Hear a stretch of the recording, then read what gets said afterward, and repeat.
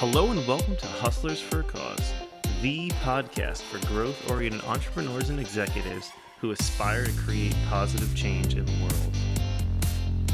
Are you in business for more than just profit? Then like and subscribe today and join our channel to become a hustler for a cause.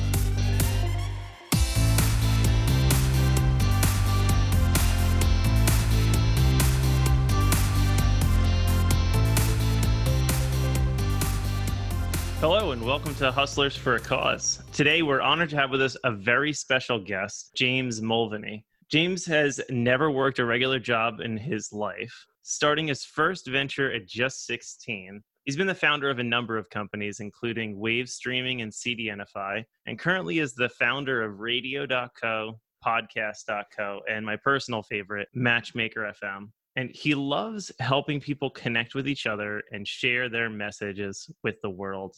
In fact, in his free time, he even helps out Hideout Youthzone in Manchester share their messages over podcasting as well. James, it's great to have you. Thanks so much for coming on the show. Cheers, Sean. That was a really good intro. Thank you. So before we even get down to business, it seems like you're actually a fan of Alice in Wonderland. Is that correct? Alice in Wonderland. Why did you say that? Yeah, so I saw the property stuff that you're doing in the Cheshire Cat, and I was like, oh, I wonder. Oh, right. Okay. Yeah. I'll tell you what that means. Okay. So that's just, I needed a name for that. I started doing a few property investments recently, and the area that is right next to Manchester is called Cheshire. That's the county next to us. Ah, okay. It was like, I just needed a name for a company. It could be anything really. So I was like, Cheshire Cat. That sounds cool. Thank you. Yeah. Is there another fictional story then that's like your personal favorite from growing up? Oh, I used to like Peter Pan. I always see myself a bit as Peter Pan, like the boy that never grew up. I'm 33 years old now, and I don't feel 33. I maybe feel 23, but maybe even not 23. I try not to take life too seriously. I mean, I'm obviously, I'm a very motivated guy. I've worked very, very hard over the last 15 years building various different companies, but I've had a lot of fun along the way. So I think Peter Pan's kind of the story I most resonate with there. Sometimes the people that work the hardest are the people that play the hardest too. So yeah, that's awesome. Tell me about where it all started for you. What was that first business you started back at 16? Yeah. So, I mean, it's interesting that this podcast called Hustlers for a Cause, because, I think this kind of term hustle, it's kind of like I don't think it really existed 5 years ago. It's something that everyone's talking about now. How do you get a side hustle and all that kind of thing. And I just think my kind of career started, I just finished high school. I was 16 years old. I had been given this time off to revise for exam called study leave. Okay. And rather than studying, I was just, my 16th birthday, it was like at the start of this study leave period. I had like 2 months. And, you had to go in like once or twice a week for different exams. And rather than doing revision and being a good student, I just thought, right, I'm going to see if I can make some money on the internet. And this was like 2003. So I got a PayPal account. I think you had to be 16 years old to get PayPal. I thought, okay, I'm just going to see what I can do. And I knew how to use Photoshop, and I kind of build websites using Dreamweaver. And I was kind of really, okay, but nothing special. And I just started going around forums and just finding people who wanted logos designing or banners. Remember those little annoying animated banners that used to flash? Yep. I just started doing like odd jobs for people, kind of, I suppose, the modern equivalent of like Fiverr or Upwork, but just finding people and, started making a living really. My friends were going out and getting part-time jobs, working in McDonald's, or doing a paper round, or doing, working in a supermarket, whatever. And I just was sort of more fixated with how could I make money on the internet, and how can I, use this thing which I had in my bedroom called a computer to do what they were doing. And of course, I could use my time to kind of play games and just goof off and just sort of have fun. Nice. And so that first company that you started, I guess it started as web design, and then it kind of, you had like this inspiration of wanting to be a DJ that kind of came together to create Wave Streaming, right? Yeah, that's exactly it. I was looking at what career I should go into. So after I finished school, I then went on to do college, which is like 2 years in the UK, and you do that before university. And I was doing some experience for like working on local radio stations, and I also was doing some DJing and broadcasting online. And I kind of learned how you could actually just broadcast from your computer onto the internet. There used to be this software called Shoutcast, part of Winamp, if you remember that. So yeah, it was kind of like old school Windows software. And I noticed that there was lots of other guys doing the same thing. So I thought, right, I know I like DJing, and I kind of understood what the industry wanted. So I put together a website called wavestreaming.com. really didn't know much about how to run servers or any of that side of the stuff. I was kind of knew a little bit of the technical stuff, but more I was focused on what value can we deliver to the customers. So, I found a guy online who could maintain the servers and look after that for me, and I just started a business. And before I knew it, I think my first year of trading probably made about, I don't know, close to $20,000, which, for a 17-year-old kid is pretty good, I think. That was my sort of foray into business. It went from me actually doing sort of odd jobs and bits of web design to actually having kind of a quote unquote company. And then obviously that was a great position to be in by the time I went off to go to university, because I already had a sort of steady income stream. Yeah. And you really brought me back too with Winamp and Dreamweaver. I know. All you have to do is talk about Napster for a second, and that was it. I know. Well, this is what I grew up with, and it's amazing. Yeah.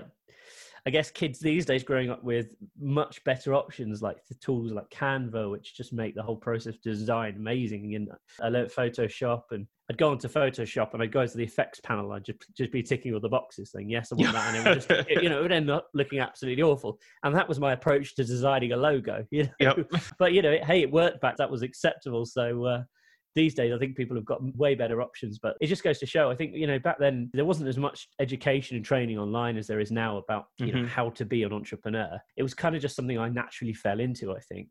Yeah. So I can imagine getting into the radio industry and getting your first clients is probably really difficult. What do you do to break into an industry like that? I was obviously learning how to write copy. I was learning how to then sort of start marketing the website. Once you've got that website, how do you get it ranked on Google? And I certainly think back then it was probably much easier than it is now. Yep, definitely. I didn't spend any money on advertising. I just literally put the site up and maybe start posting it around on some different forums. And, eventually some of the pages started ranking well. That was really the approach. I can't remember how long it took between kind of building the website and getting the first customer, but I think it probably wasn't long, maybe like a few weeks.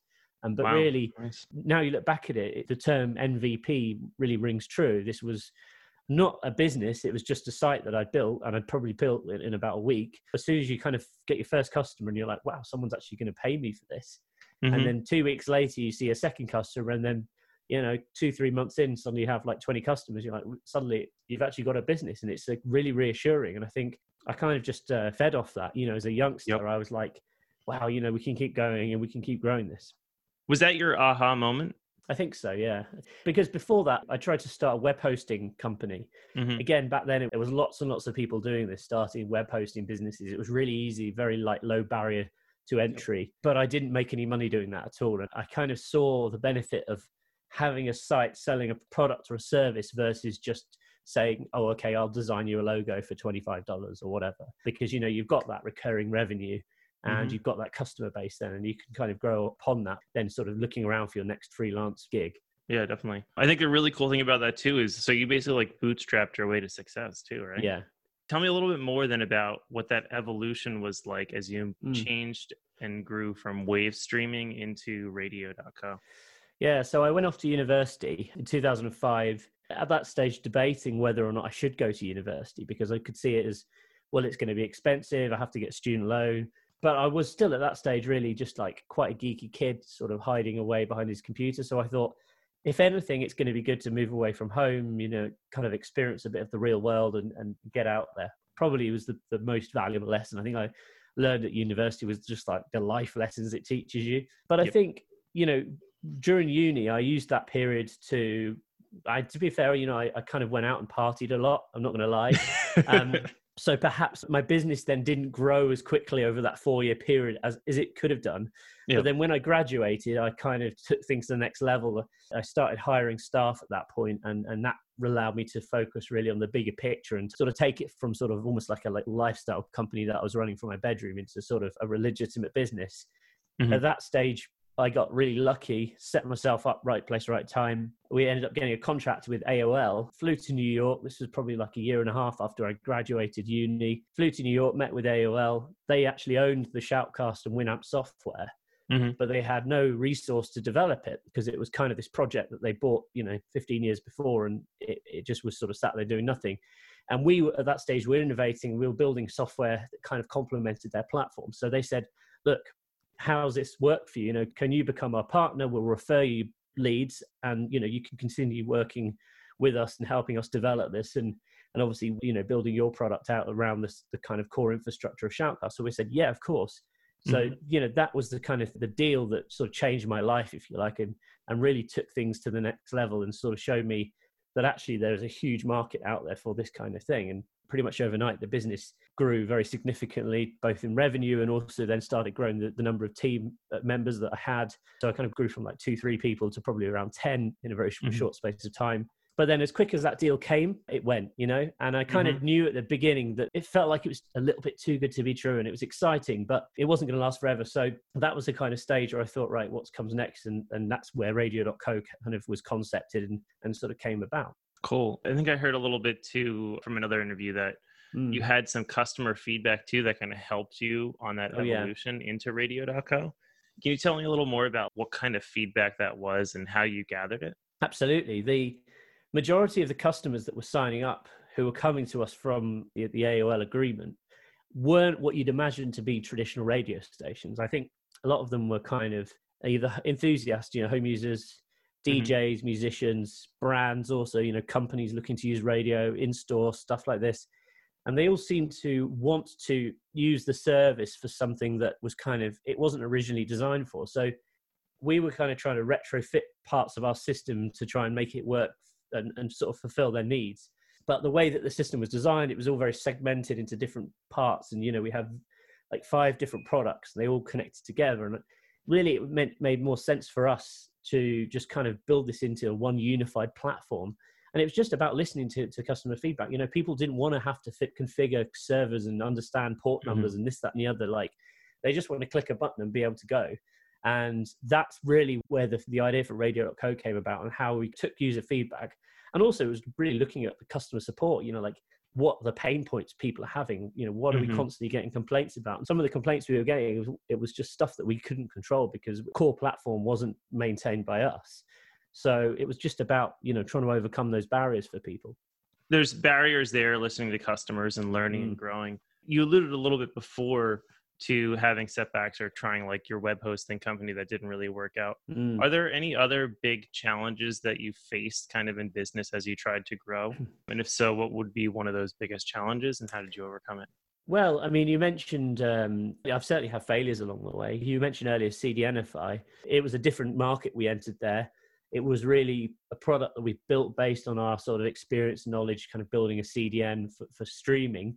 And we thought, well, there's an opportunity here to build a CDN product, which was more aimed towards kind of web developers and accelerating e-commerce stores and that kind of thing. So, again, that was really a product which was built maybe based on, well, I've got one business is working really well, let's try another. But I hadn't really researched the market that well. It was just a case of we used kind of other content delivery services for our own products, and we sort of thought, well, we can do better than this. Yep. So we spent a long time building it, and actually it didn't really work out very well, and we ended up selling it. But, when I look at the amount that we kind of managed to grow it to in terms of number of customers, I don't really consider it a success. I think you have to learn a lot from these negative experiences and try and turn some of it into a positive, in terms of like, okay, why did we fail? Where do we mess up? And, what can we do better next time? And I think maybe I hadn't researched the market enough, basically. It was just me going on instinct versus actually looking at the facts, kind of thing. Yeah, let's talk about Podcast Co. and why podcasting is such a great mechanism for sharing your message. I guess to start off with, what's your take on that? You obviously have a podcast, so how come you got into podcasting? So I came in like a very different way on like everything. I've been working with mentors, and one of my mentors is like, look, I've been using podcasts and getting a ton of clients from it. Clients can be as simple as just interviewing somebody.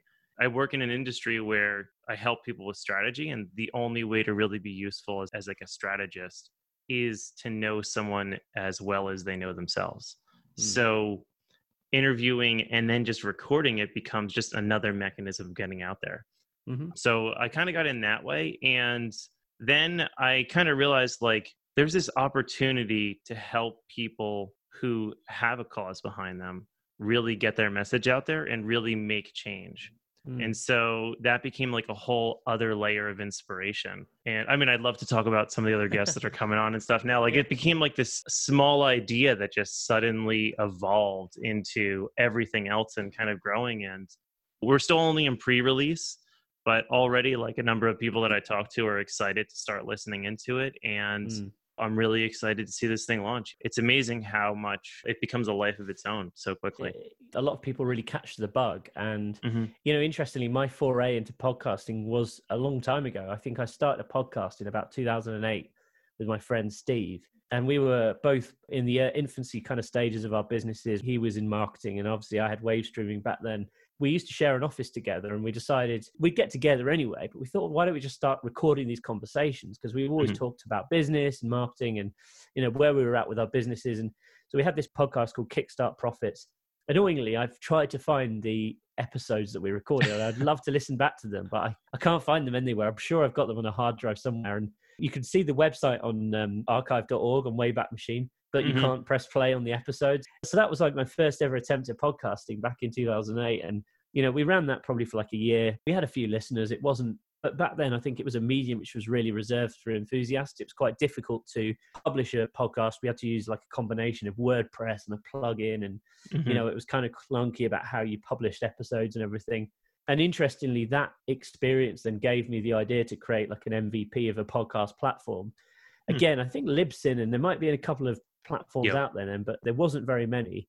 I sort of threw together an MVP and again, like launched it. Didn't really gain much momentum, so I kind of scrapped that probably a little bit too early on in the day to really make a success of it. So fast forward, 2013, 2014, we started working with various clients who were saying, they were getting good traction on their podcasts, some of our radio customers. And of course, the last 4 years or so, it's just blown up, since 2016, 17, things have just gone. So it seemed a good evolution for our business. We obviously have around 4,500 radio stations that use our platform. We were getting more and more people saying to us, do you have podcasting in your platform? So we initially thought, well, do we build this as a feature or as an add-on for our existing customers? But the more we looked at it, we thought, there's a bigger market out here. There's more people who want to start podcasts than there is people who want to start radio stations. Let's spin this out as its own thing and just connect the two platforms together. That was how podcast.co came around. And since then, obviously, we've been getting more and more involved. Interestingly, with radio.co, we've just always been a SaaS platform. We've just focused on the technology. With podcast.co, we actually have a production arm as well. So we work with a lot of clients in creating podcasts. We're doing some really interesting things at the moment with some pretty high profile clients. There's a big opportunity to act not only as a platform, but also as a network as well. Definitely. Any secrets? I know you've talked a little bit in the past on some of your blogs about like ship podcasts and, everyone and their mother getting into it. But there's also these secrets that you have on what does it take to be successful as a podcaster and the best way to get listeners? If there was a surefire way to ensure success, surely everyone would know. I think there is no secret really. I mean, I think what you've got to do is just, first of all, come up with a good concept. If you've got an existing audience that you can launch it to, that certainly will help get some momentum in the early days. Make sure that you're staying true to what your concept is. And if you're bringing on guests, they're going to obviously deliver value and kind of be in sync with what you're looking for. I think actually having guests on is a fantastic way of building momentum as well, because obviously not only can you share it with your networks, your guests will most likely share it with their networks as well. And, again, the better connected guests that you can get on who have maybe got big followings on LinkedIn or Instagram or social media in general, again, you're exposing yourself to a big audience there. As a marketer, I always say to people, you need to have some kind of call to action in your podcast. If you're doing it as a commercial activity, have something that you can track. Have a custom URL. It could be yoursite.com/something, or it could just be a custom domain name that you buy. And then you just read out in the podcast. So you can kind of have some sort of measurement if people are actually listening and then taking action and, get them to download some kind of lead magnet. It might be a free PDF or a video course or something like that. So you can actually say, right, well, look, we've had 20 downloads of that within a week, so we know people are listening to the podcast, are actually engaged with it. I think that's always a good measurement to actually see that people are engaged. But then, in terms of actually promoting it and getting it out there, obviously you've got to make sure you're listed on all the main platforms.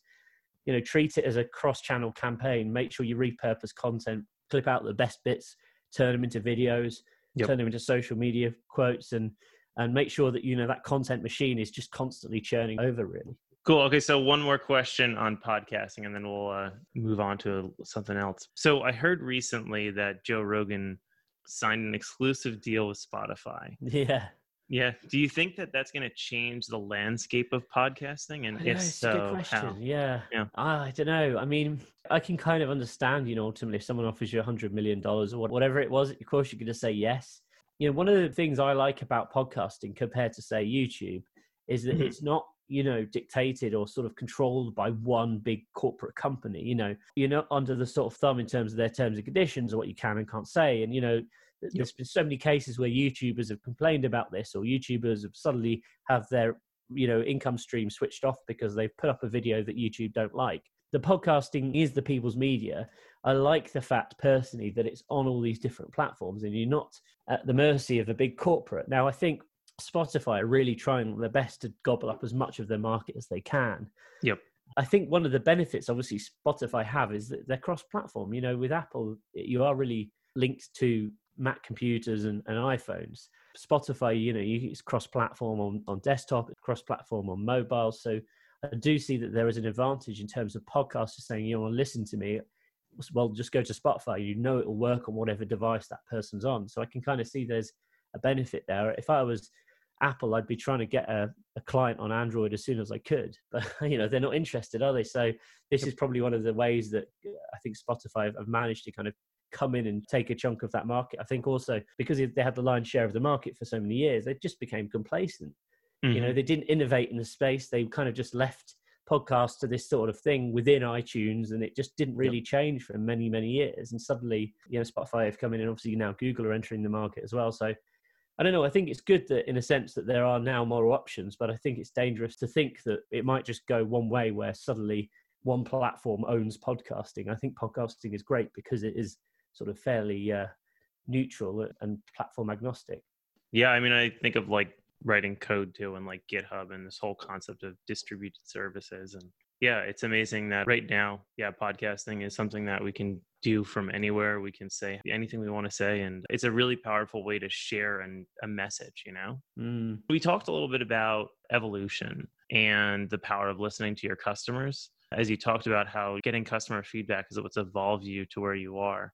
You have Matchmaker now too. Yeah. It seems like that's kind of come about the same way, right? So can you tell us a little bit about what Matchmaker is and how you got your first users there? Yeah, I'm having a lot of fun with Matchmaker. I'm really enjoying that project at the moment. And effectively, to summarize it in a really simple way, it is the Tinder for podcasters. So for guys like you and me, who have podcasts, you're constantly looking for guests. And I think there's around 60% of podcasts are actually based on interviewing guests or having guests on your podcast. We wanted to build a way just to connect people together. And the great thing, the most rewarding thing I find about Matchmaker for me as an entrepreneur is, it's a completely free platform at the moment. There's no monetization strategy built into it.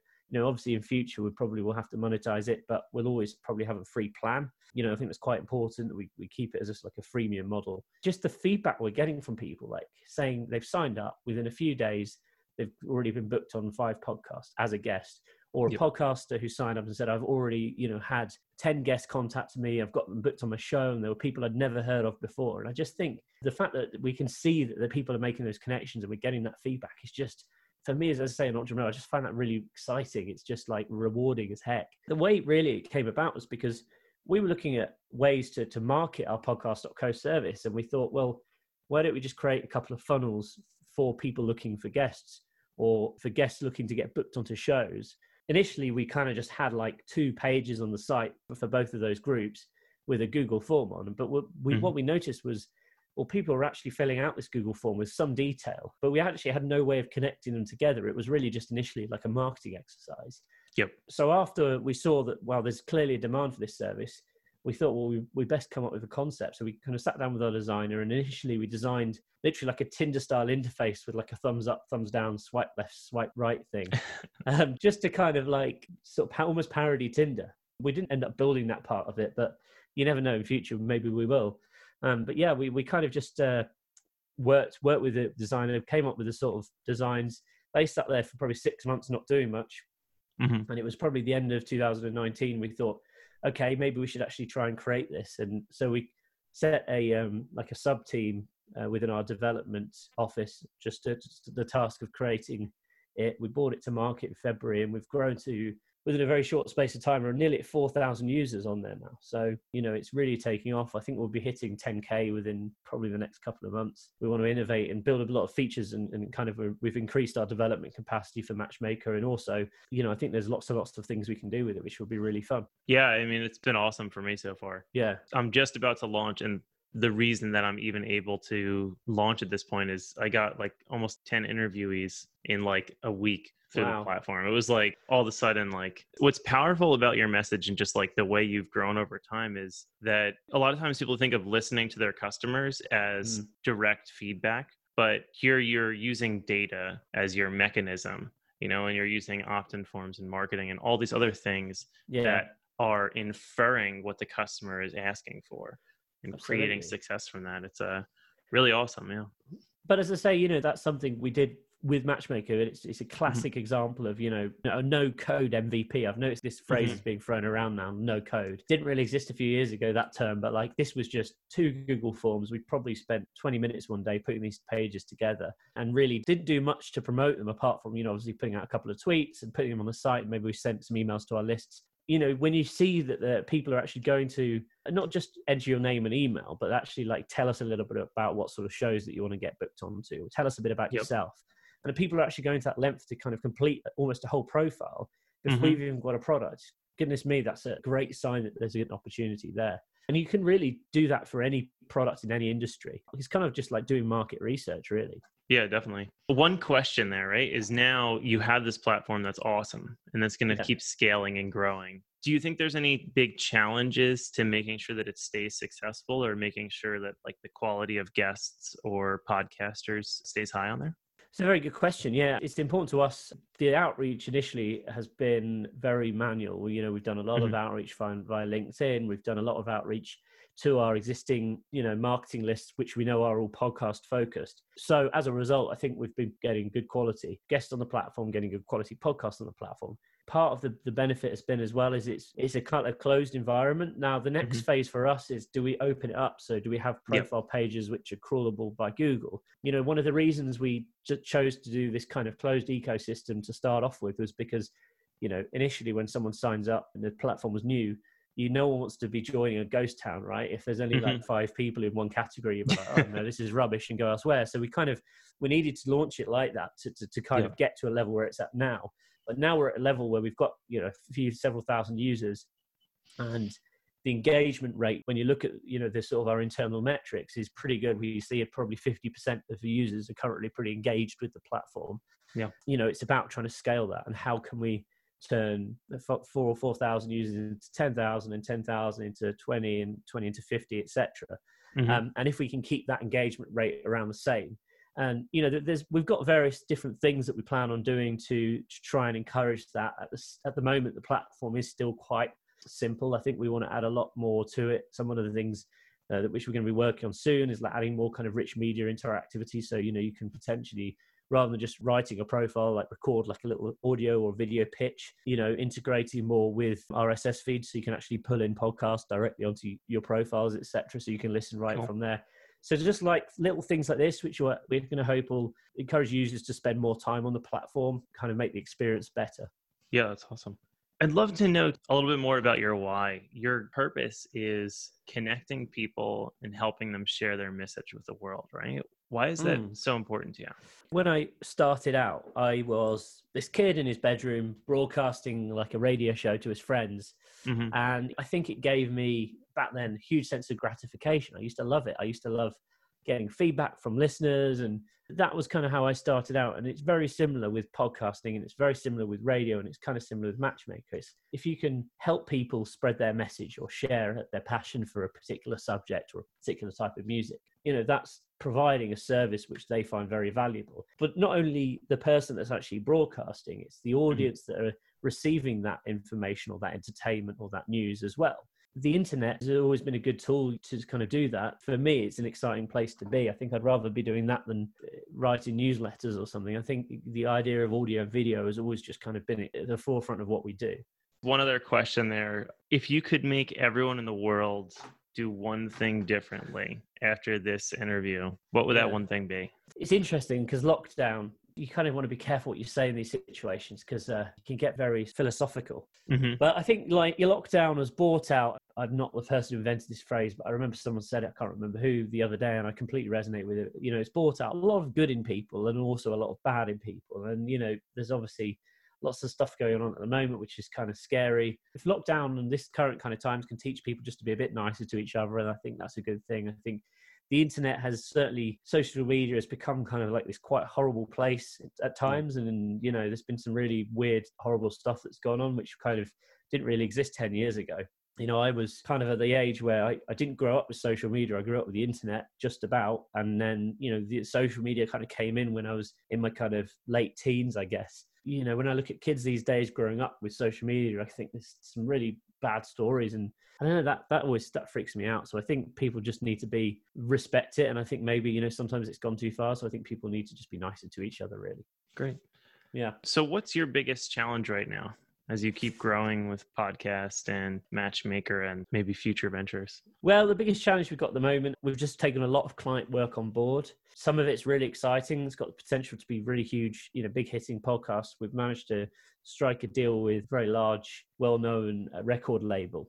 And cool. They manage a lot of not only music, but sort of sports personalities as well. So we're doing some really interesting projects with them. The challenge is really just at the moment, you know, we've got this huge opportunity, which is ahead of us. And we've got to make sure that we're just giving it our all and delivering. And obviously, because we're all sort of remote at the moment, we're having to focus extra hard on communication and making sure that we're all sort of staying on top of this. But that's kind of the main challenge. And also just continuing to grow out the platforms. You know, Podcast.co and Matchmaker are still both in quite early stages. You know, we're still very products that are in their infancy. So really just a kind of continued growth curve and keeping that traction is always going to be a sort of challenge, I think, especially for your first couple of years when you launch a startup. Definitely.